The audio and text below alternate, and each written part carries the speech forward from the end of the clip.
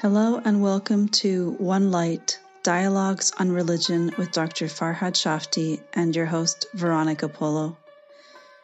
In this series of talks, Farhad and I discuss the role of religion and spirituality using the Islamic tradition as our framework, while simultaneously searching for universal truths that go beyond religious affiliation. Join us on our journey to untangle common misconceptions and deepen our understanding of the monotheistic tradition and beyond. Oh, it's already recording. I was waiting for the little pop-up that says, do you agree to be recorded? Okay. Assalamu alaikum. Alaikum assalam wa rahmatullah. So in today's episode, we will be talking about Sunnah. And as I understand it, Sunnah is the accepted set of practices and beliefs of the Muslim community as passed on from the Prophet and the companions. So how would you define that? Okay. Thank you, Veronica. I think this is a very important topic that we are going to talk about today. I mean, I'm glad that you asked me how do I define it, because as you know, there are differences of views about what Sunnah is. I will define it the way that I have learned it works for us as people who want to look at Sunnah as one of the sources of understanding Islam. Other people may disagree with me, and for sure, when you look at the way that some schools of thought are defining it, it may not be exactly the way that I see it. So I just said that introduction to make it clear that I am not talking just now on behalf of any particular school of thought. I'm talking about it the way that I understand it, which can be similar to some and not very similar to some others. Let me start with a definition that I think you suggested. I think you said something like, it's about practices and beliefs that we have received from the companions of the Prophet. Is that what you said? Mm-hmm. Okay. So if I take what you said like a picture and then try to edit it a little bit to make it close to what I'm thinking, I will edit it like this. I will say, yes, it is definitely about practices, but I would not consider beliefs to be part of Sunnah. Sunnah, in my understanding, is all about the practice, not about beliefs. You can even derive that from the meaning of the word itself, which is about a path, about the way people do things. It's not about beliefs. So the first thing I would say is that, yes, it's about practices, but it is not about beliefs. The second thing I would say is that it's not about all kinds of practices. It's about practices that are religious in nature. Okay. So that's the second thing I would say. The third thing I would say is that, yes, it has come from the companions, but the companions themselves should receive it from the prophets. So the origin of that needs to come from the prophet. Okay? Mm-hmm. And a bracket that I can open here is that many of the part of the Sunnah that for us Muslims, we say they are coming from the prophet. In fact, they are coming from Abrahamic prophets, in particular, Prophet Ibrahim himself. Much of that Sunnah is actually quite similar to what came from the past prophets. The fourth thing that I want to say is that, yes, it has arrived to us, but how it has arrived to us. It's interesting because we talk about the practices of Prophet Muhammad, and he's a figure that lived so long ago. So how exactly is that preserved in a way that's still meaningful or useful today? Okay, very good. So let me now try to define Sunnah the way that I see it and the way that I have learned it.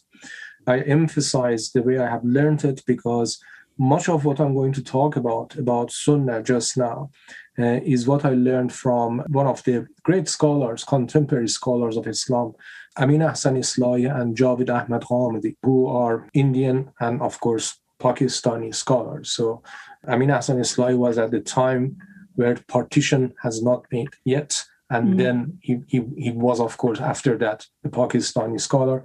And Javed Ahmad Ghamidi, who is contemporary and, of course, from Pakistan. I very much find their understanding and explanation of Sunnah to be helpful. I may not particularly be insisting on some of the very detailed things that they say. I may have a bit more flexible understanding on those details, but overall, I'm very much comfortable with the way that they have understood it. So I try to explain that. Sunnah are those religious practices that have reached us through practicing them by every generation of Muslims, started from the time of the Prophet to our time.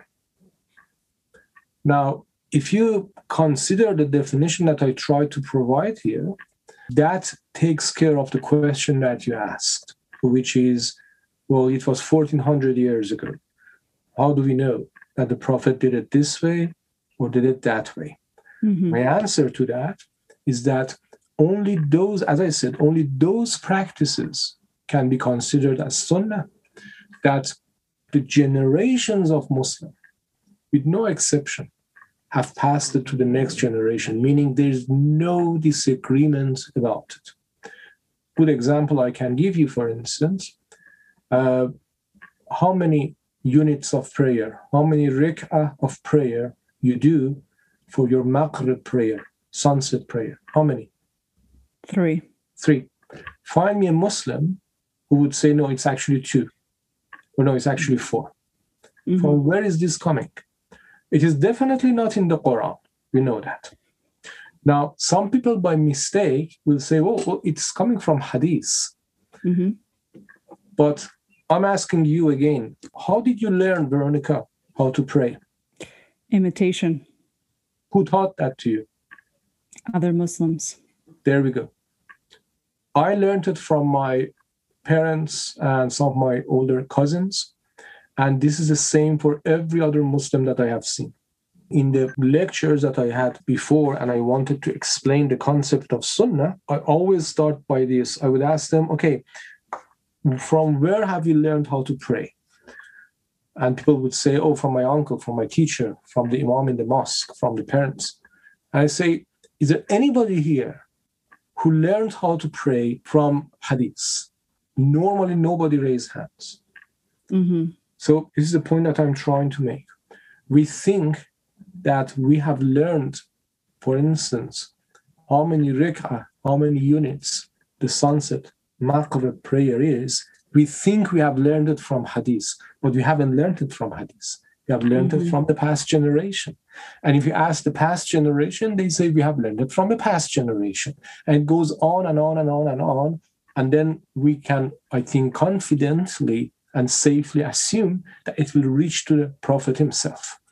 In fact, I would argue that it will be very difficult for a Muslim to try to learn how to pray just by reading hadith.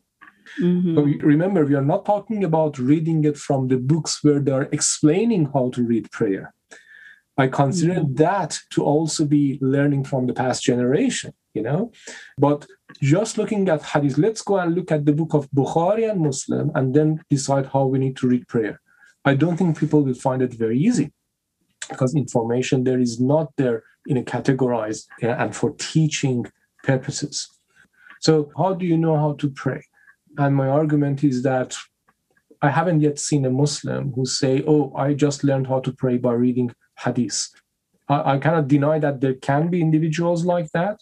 Good for them. But I think for almost all Muslims, the answer is I learned it from my father, my uncle, my mother, cousin, right, mosque teacher. Yeah. So what I'm trying to say is that there is, other than hadith, we are facing another source of understanding religion. This source of understanding religion is sunnah. It's not hadith. We have learned from this without even us noticing it that much and without giving it due credit. Well, when people say sunnah, oftentimes it's interchangeable in their minds with hadith. They don't differentiate. And that's exactly the point that I'm trying to make. Mm-hmm. That's exactly the point that I'm trying to make. That you're absolutely right. Some Muslims believe that sunnah and hadith are the same. Some Muslims say, no, actually, sunnah and hadith are different. However, to understand the sunnah, you need to read the hadith. So hadith will tell you what is the sunnah. And I have learned that these both are wrong, are not rational way of understanding these.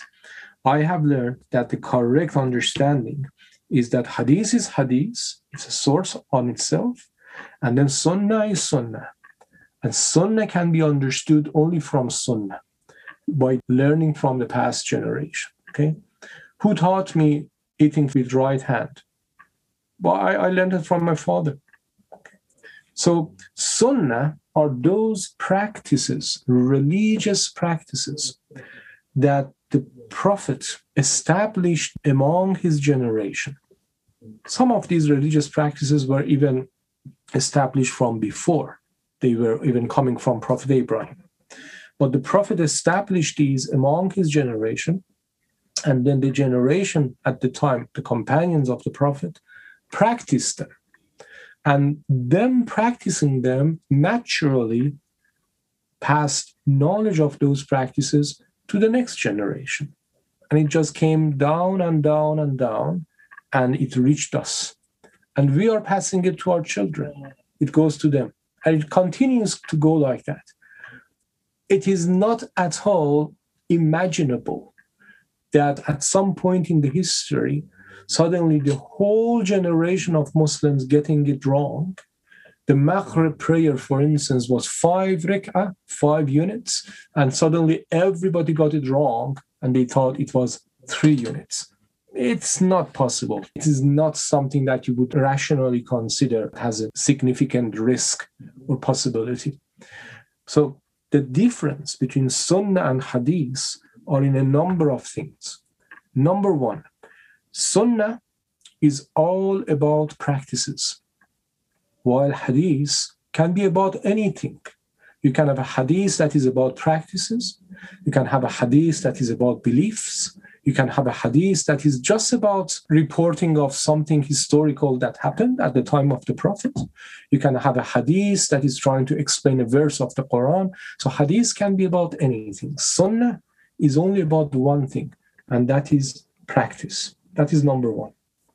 Number two, Hadith is being transferred to us by very few individuals, very, very few individuals in each generation. I will elaborate on this later. But Sunnah has reached us through the practice of every member of the generation of Muslims, every member of practicing generation of Muslims. That's the other thing.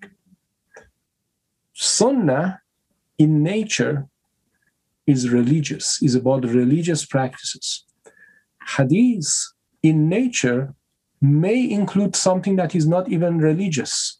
Like the appearance of the Prophet, what he Yes, looked like. Exactly, yeah. So that was the appearance of the Prophet. Or the narration says that in that day, the Prophet moved from this point to that point. These are not religious in practice. They're talking about religious figure, but they're not religious in practice. You don't learn anything about religion from them. It's still very interesting, but don't learn anything about religion from them. So as you can see, Sunnah and Hadith are different in terms of content, in terms of category, and in terms of the way that they have reached us. Mm-hmm.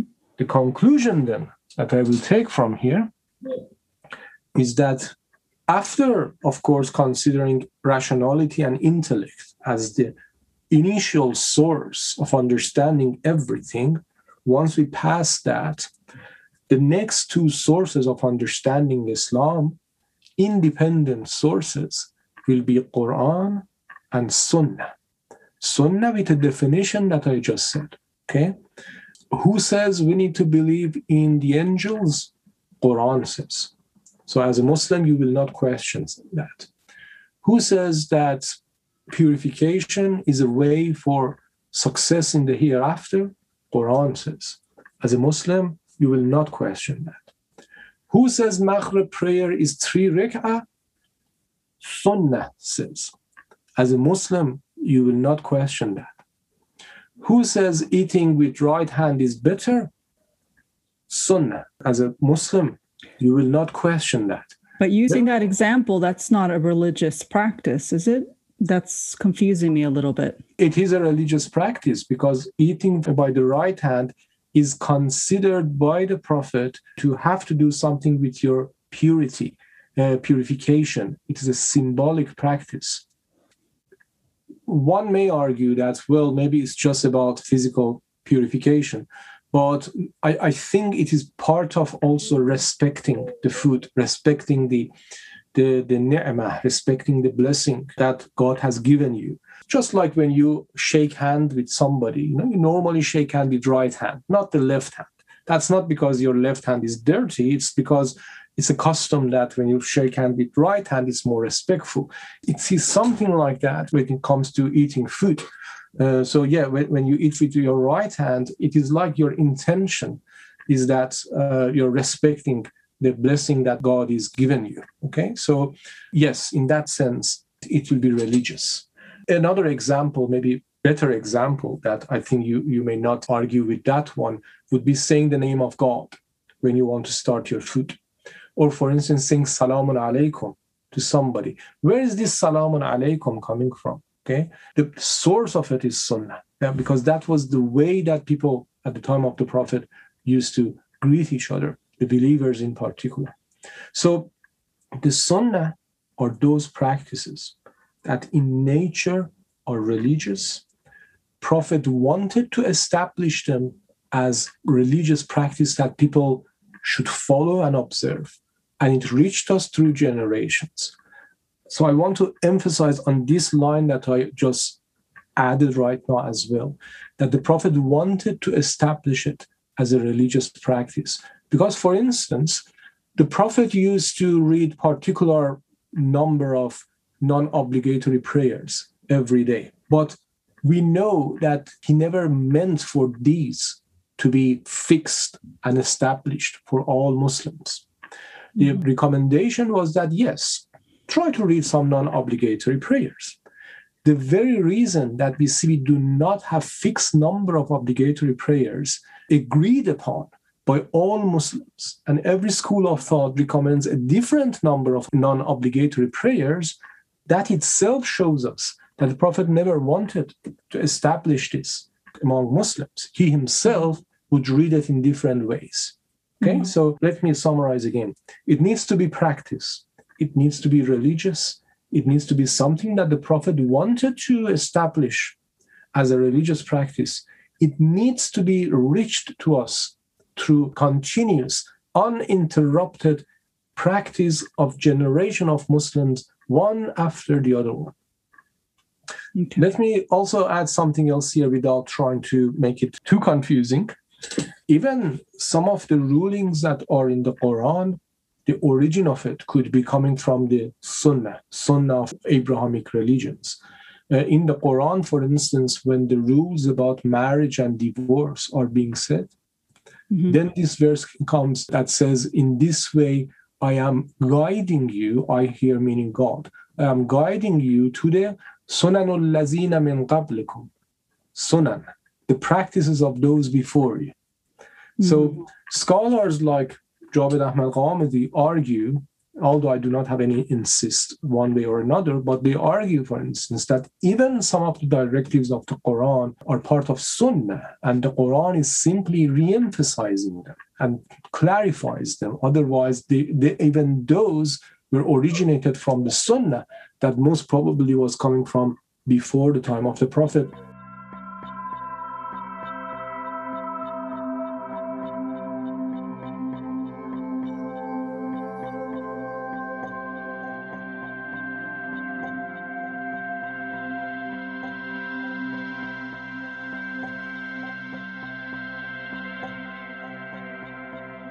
So I would like to talk a little bit about hadith as well, and explain why hadith cannot be an independent source of understanding Islam.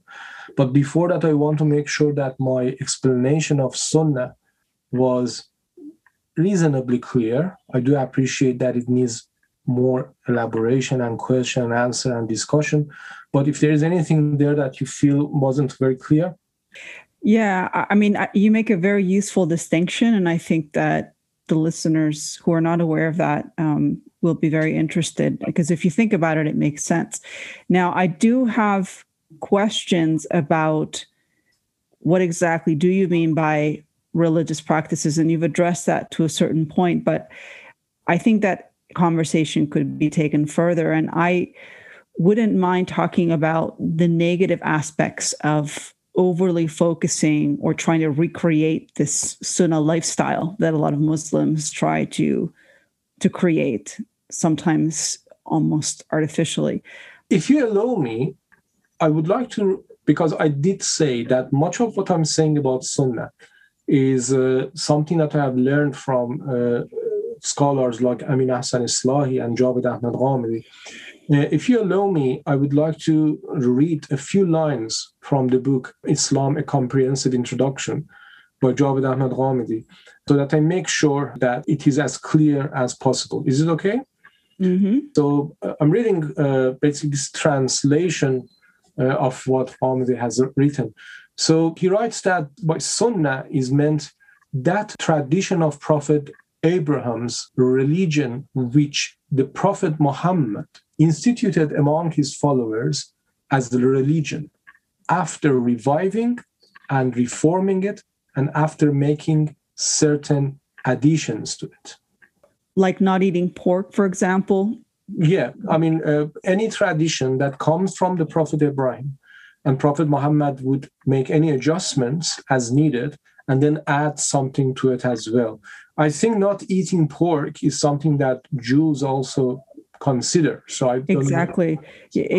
And actually, there's, in terms of normative rules, Jews and Muslims have a lot in common compared to Christians who moved away early on when Gentiles incorporated what would become the Christian faith. But there's a lot of similarities, like not eating pork, the emphasis on modesty, also the importance of purity. Ritual purity and things like this. So there's a lot of similarities. So we will refer to some of it. So what Ghamidi has written here later on in the chapter that he talks about Sunnah, he is explaining 7 principles that he says can help with realizing what is and what is not Sunnah. So obviously we don't have time to read all of it, and this is available if people want to read it in detail.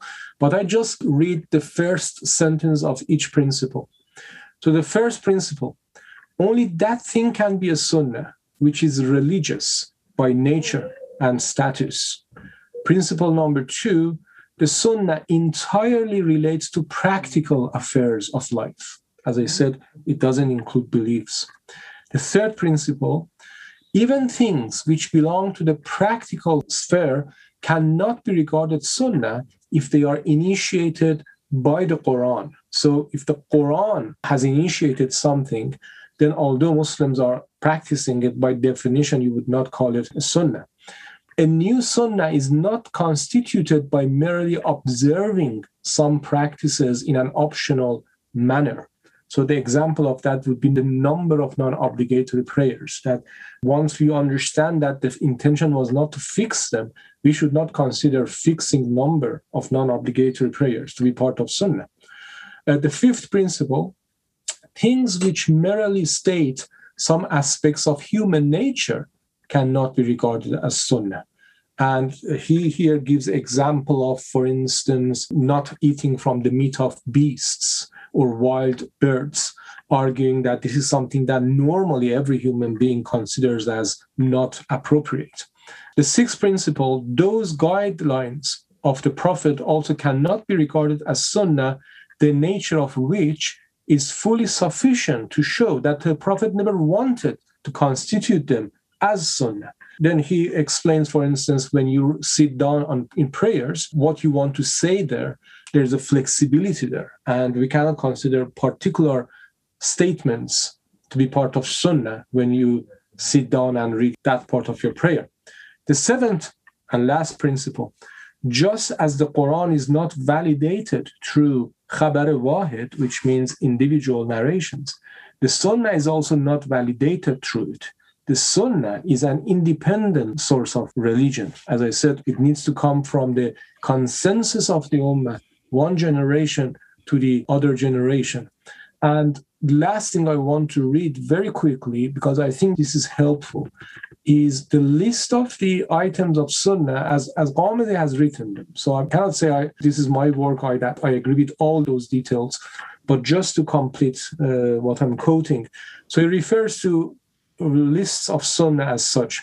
Worship rituals like how to read prayers, zakah, fasting, hajj and umrah, animal sacrifice, and the takbirs during the days of tashriq, which is for hajj. Social sphere like rules of marriage and divorce, abstention from coitus, which is basically sexual relationship during the menstrual and puerperal period. Then dietary things like prohibition of pork, blood, meat of dead animals slaughtered in the name of idols, for instance. As you can see, these are the things that the Quran actually have stated. But according to Ghamidi, because you can find background of this in the religious practice of Abrahamic religions, therefore they are still in the category of Sunnah. And you can see that the Quran is just clarifying and emphasizing them. Other things then goes like slaughtering the animal in the prescribed manner. And then there's a long list of customs and ethics, like remembering God's name when eating, using the right hand, even things like cleaning the nose, cleaning the mouth, cleaning teeth, cleaning the body. And he argues that although these are physical cleanness, but the way that the Prophet has established them, you can see that he considered them as part of your religious duty. And the list of that goes on, and much of that is actually in common with the followers of the other Abrahamic religions, in particular Judaism. Mm-hmm. So everything that you were mentioning, Ghamidi considered Sunnah practices that have been passed down and should be incorporated by a practicing Muslim. Yes. Now, what I want to add to this, and this is where I try to bring my own view and opinion here, is that obviously there are some items there that you would argue that as a Muslim, if you don't do them, then, we cannot say exactly you are following the Sharia of the Prophet. For instance, praying. Okay, so if somebody decides not to pray at all, well, I can never say that that person is not Muslim. I can never say that. But what I can say is that, well, that person is not really following the Sharia of the Prophet, because prayer is one of the main parts of the practices of religion. But for instance, take into account eating with the right hand. Okay? So as you know, in many European countries, they take the knife in the right hand and the fork in the left hand. Mm-hmm. And I can see many young generation Muslims that are used to this, and they find it very difficult to do it the other way around. Some of them make the cut with the knife, and then they take with the right hand and eat it. Some just eat with the left hand because they find it easier. If somebody does not follow that, I would not say, oh, you're not following the Sharia of the Prophet, because the nature of this, in terms of the importance of it, is totally different from the nature of, for instance, fasting or praying.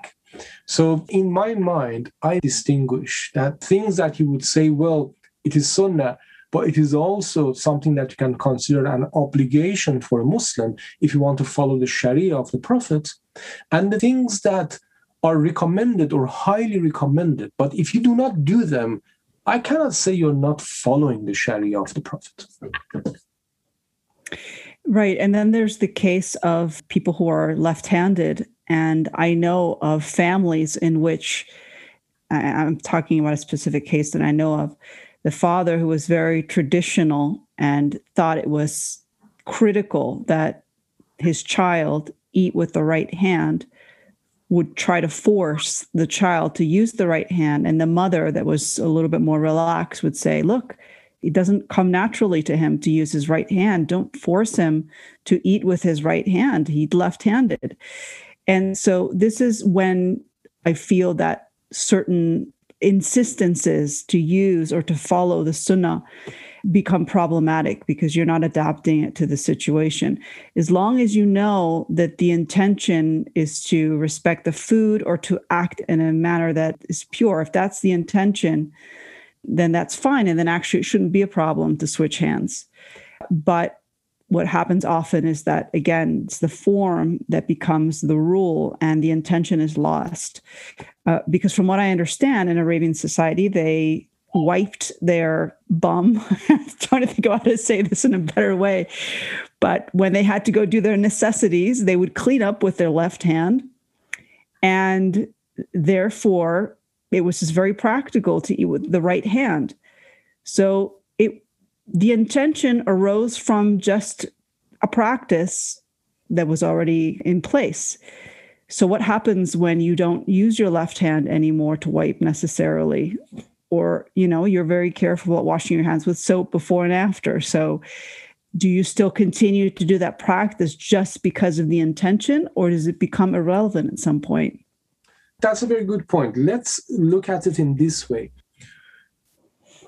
One of the aspects of being in particular religion, one of the nice and attractive aspects of that, is that the people who are following that religion try to follow the same way of doing certain things in their life. Okay, I'm not talking about major things like, try to be a good person. No, not that. Just simple practices, like what you just said, eating. Okay, simple practices. It's one of the nice things about being in the same community of religious practices is that we are more or less doing things the same way. So you're Veronica, I am Farhad. I'm coming from Iran. You're living in Spain. We greet each other with Salaam alaikum. That's nice. That's good. Yeah. Not to say saying hello is wrong, but it's good when we have this common way of talking, for instance. Coming from two totally different cultures, I think still, if we meet each other, in family and getting together, still we'll find that, there are many things that we are doing the same. From where it is coming from, practicing this religion. I'm not talking about obligatory things. Yes, we will all pray. But other than that, right? Part of being a member of a religious community is to keep up these common practices and trying to be together like each other. That's nice. However, we need to understand that there are certain things in these religious practices that we would consider to be obligation. As I said, like prayer, like fasting, that is obligation. And then the rest of it is for us to keep things in the path of the Almighty and be similar to each other in trying to do that. For those things, if somebody decides, okay, for whatever reason, I cannot do this or I cannot do that, it is still okay, because overall, we are doing things the same way. Now, you may decide, that person may decide, guys, I cannot eat with my right hand for whatever reason. That doesn't change this community of Muslims who are doing things together. So those minor things, individual, occasional things that people will not do, will not break that logic. So that's what I'm saying, that there's part of it that is obligation. I think if people want to argue that I'm following Sharia of the Prophet, then perhaps they need to follow those obligations. And then there's part of it that is not obligation. And as long as the whole community is trying to practice many of them, then I think that's the point being made. We should not worry about individual cases. Okay. Yeah, because it does create a unifying field. These habits make you relate to people in a way that's very connective. Like I have a friend from Morocco, and we are able to connect not only because of our personalities, but because we have certain practices and understandings that, because she's Muslim and I don't have that necessarily with non-Muslims, and it's like a secret language, you understand where they're coming from, and the things that they're doing with a good heart and a good intention. Hopefully. I would say most Muslims are. So yes, I can see and I definitely feel the benefits of that. Okay. So just to close this chapter of our talk, make sure we are providing as much information as possible. Because I based my understanding on the work of Javed Ahmed Ghamidi, I just want to say that if people are interested, they can read about his detailed explanation about the Sunnah and how to determine Sunnah in the book Islam, A Comprehensive Introduction, chapter 2 in that book, Islam, A Comprehensive Introduction by Javed Ahmad Ghamidi. The book is, of course, available for purchase, but you can also find it on internet, which obviously I'm not going to say how, but you can just Google it, and the PDF version of the book is also available on internet, and people can find it from there. And it's in English. In English, yeah. I mean, the original book is called Mizan. It is in Urdu.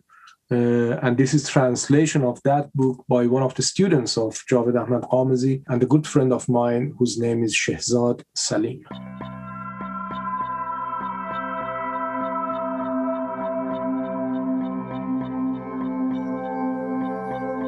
Okay, so let's talk about hadiths a little bit then. What role do hadiths play in all this? Yeah. So I first want to just clarify something here, that as soon as we say hadith, in the mind of many Muslims, it will mean what the Prophet has said. Mm-hmm. So then when you say, well, hadith cannot be an independent source of understanding Islam, they immediately say, oh, so you are saying the saying of the Prophet cannot be independent source of understanding Islam? How can you say that? It's a Prophet.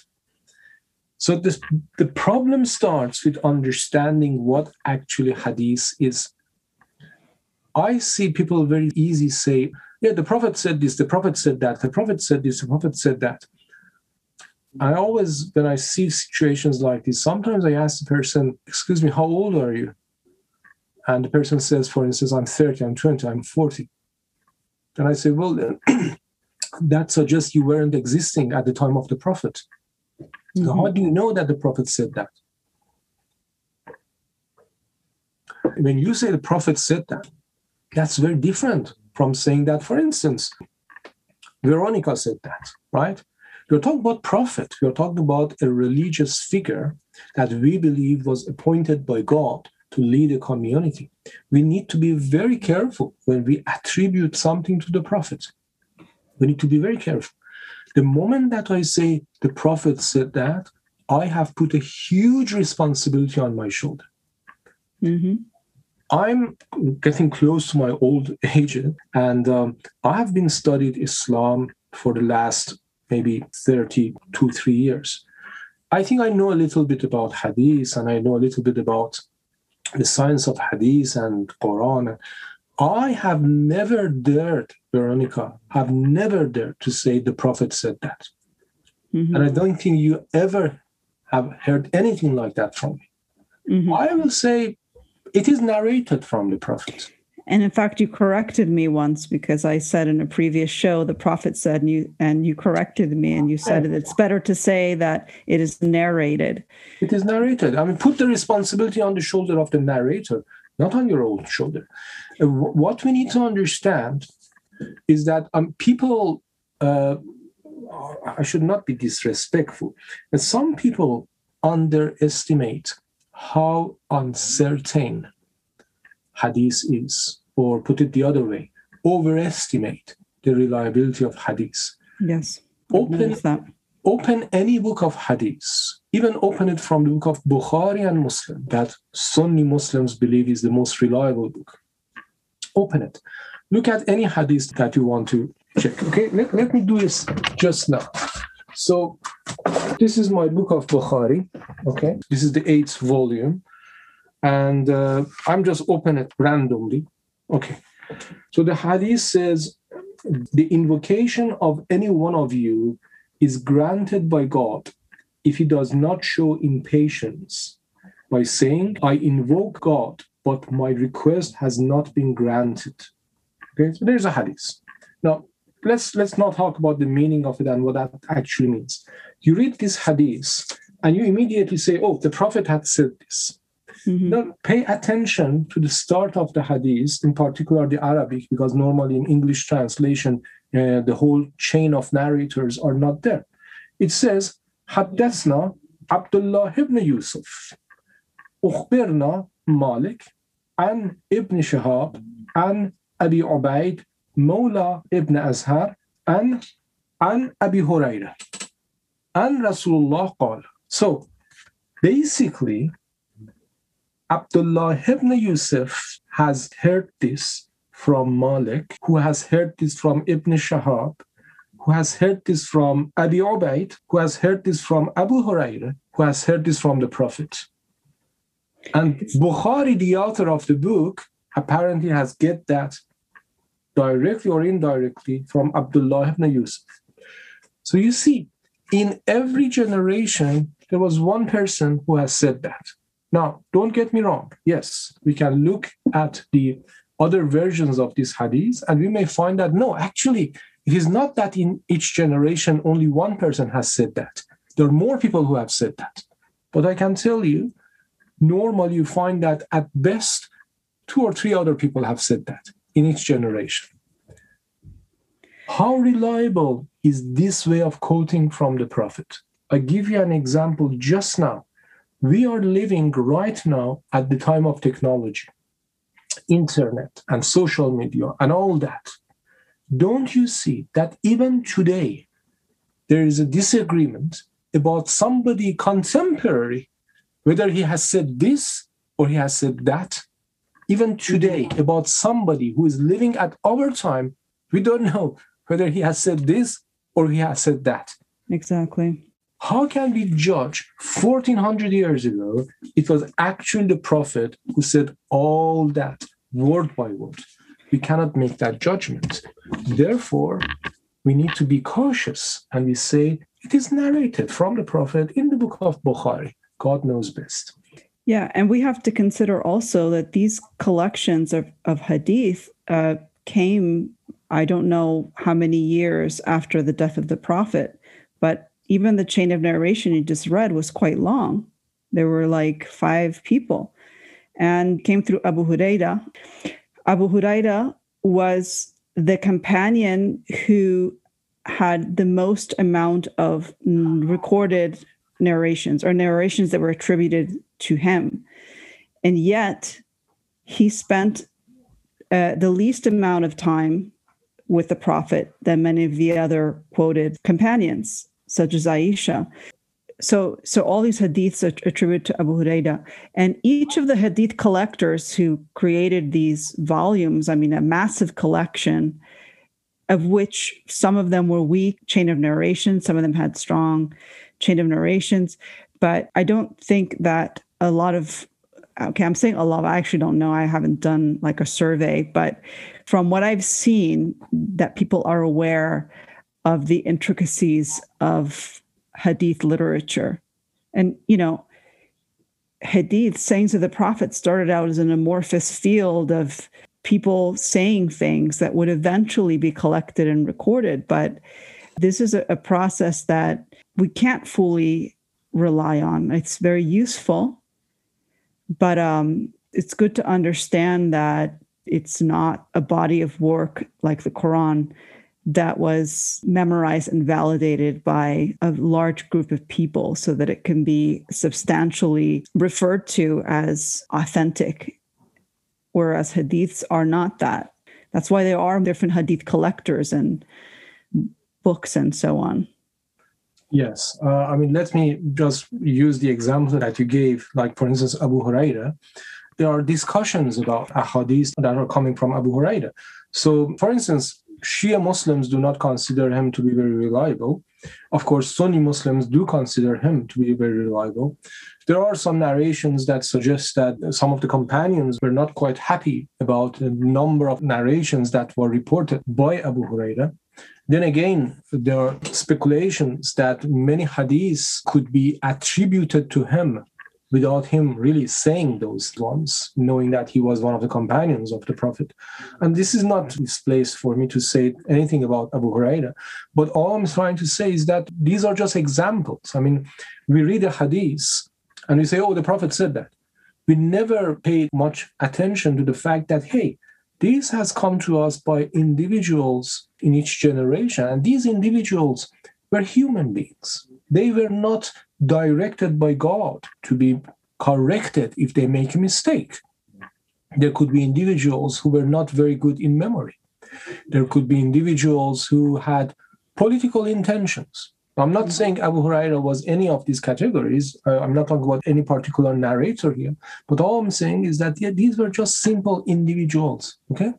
So then I want to reach to the point that why I said hadith cannot be independent source of understanding Islam. Now, one thing I want to clarify very quickly is that what I'm saying, and as far as I know, what you are saying, is not that, oh, hadith is of no use. So we are anti-hadith. We are munkar al-hadith, as they say it in Arabic. No, I think we appreciate the importance of hadith. Hadith carries lots of information. Okay, so how can we say it's not important? Of course it is important.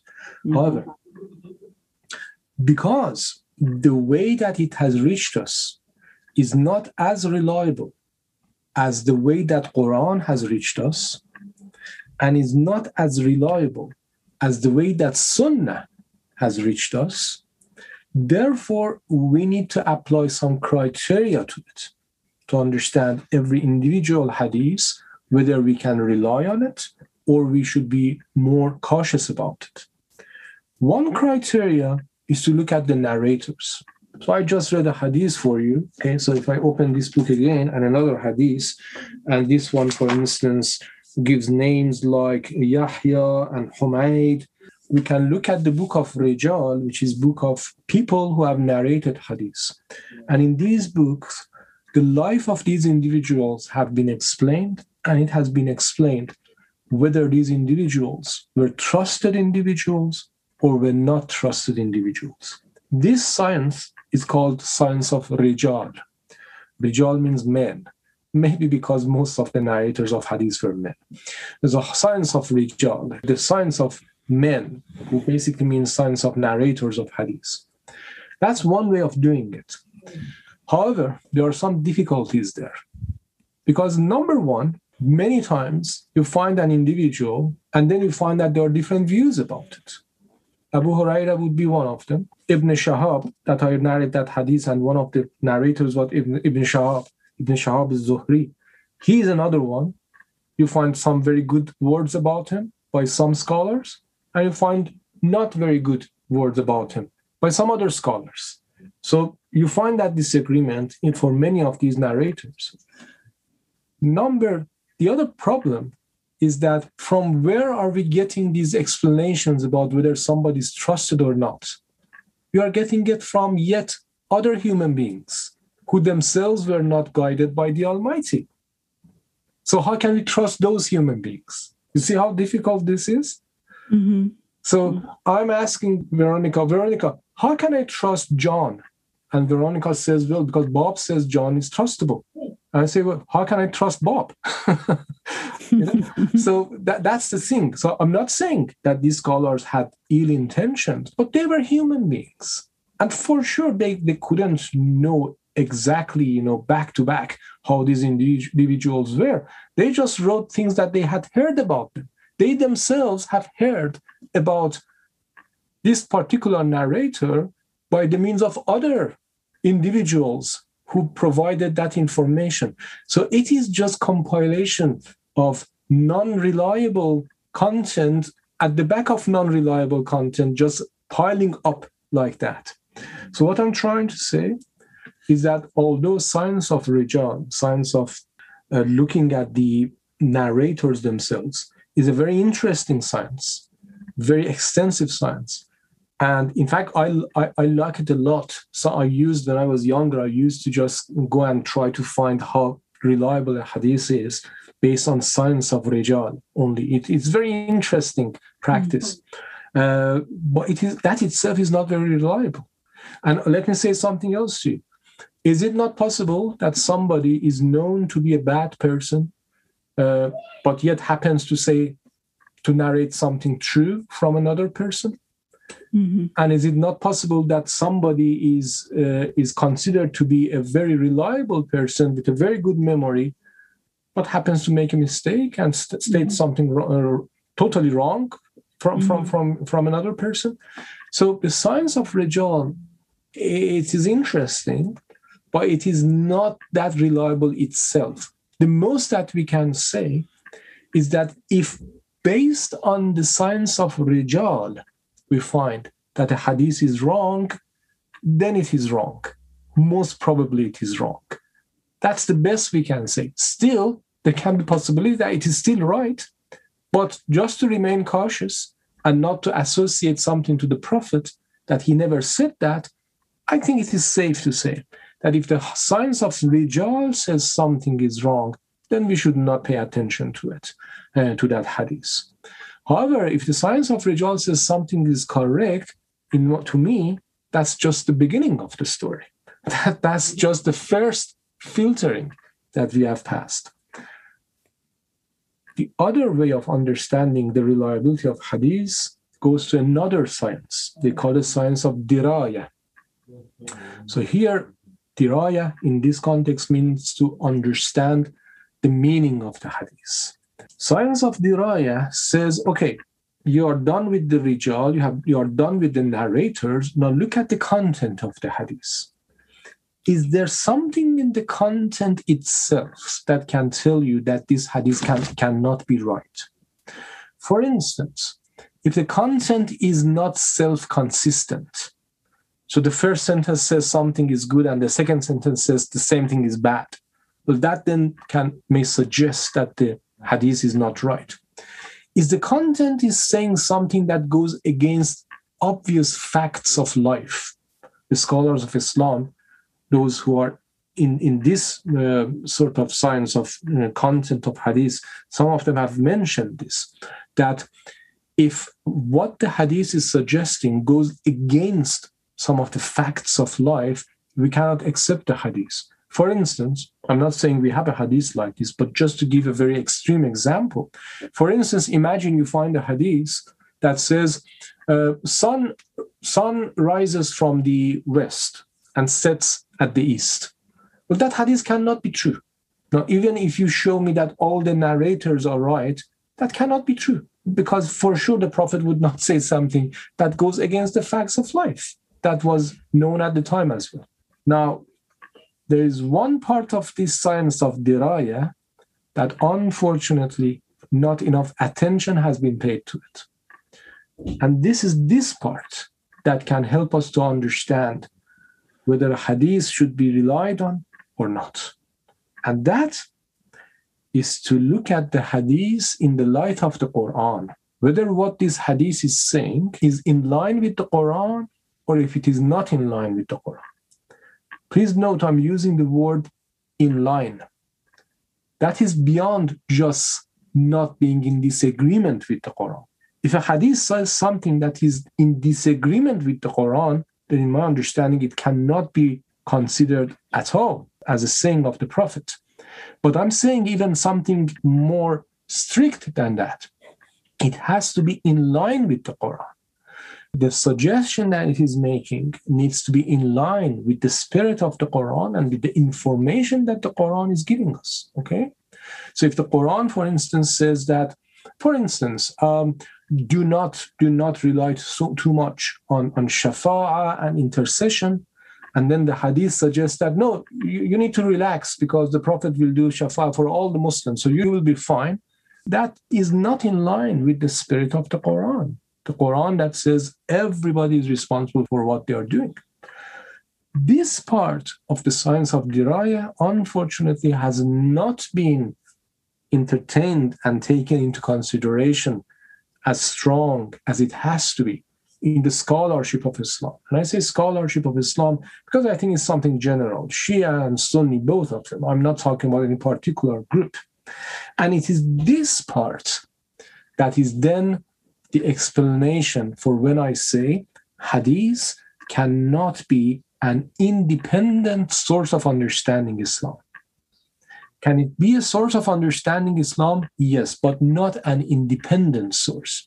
So what is it that hadith is depending on? Quran and Sunnah, with the definition that I gave. Hadith depends on those. So if you read a narration from the Prophet, look at it, compare it with the information and the general spirit that you get from the Quran. Look at it from the practices that the Sunnah has established. If it is in line with them, then inshallah, hopefully that is coming from the Prophet, and we can say, yes, we will still say it is narrated from the Prophet, but we will say it with a little bit more confidence. If it goes against the general knowledge and spirit of the Quran, or against what the Sunnah tells us, then we cannot accept that hadith as reliable. Again, this is the meaning of what I said, that Quran and Sunnah, after intellect, Quran and Sunnah are independent sources of understanding Islam, but hadith is dependent source of understanding Islam. Dependent meaning it depends on Quran and the Sunnah. Mm-hmm. Mm-hmm. Has the hadith ever been used independently to make rulings or laws? Well, of course. Unfortunately, what you see is that, because what I said that hadith needs to be understood in the light of the Quran. Unfortunately, this relationship has been made reverse in much of the scholarship of the Islam. People try to understand Quran based on hadith. It is as if we are saying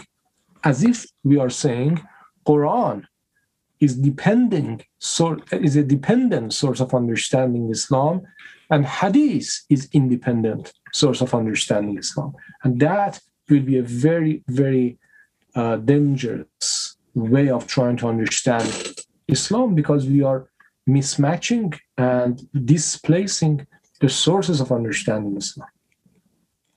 Mm-hmm. The very fact that, as you said, some people think that hadith and sunnah are the same shows that for many, many years, people have looked at hadith as an independent source of understanding Islam. And that cannot be true.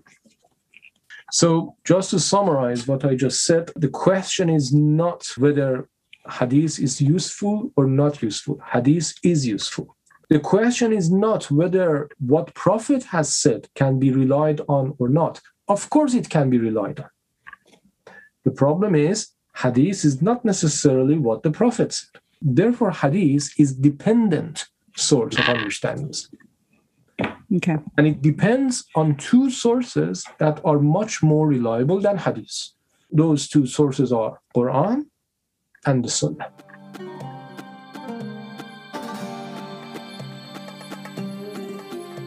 Okay, well, thank you so much for that in-depth explanation about Sunnah and Hadiths. I think that was very useful. So thank you so much. Thank you, Veronica. And I want to just suggest that, because I think this episode that we had, which was a long episode, we went a little bit into some technical aspects, unlike some of the other episodes.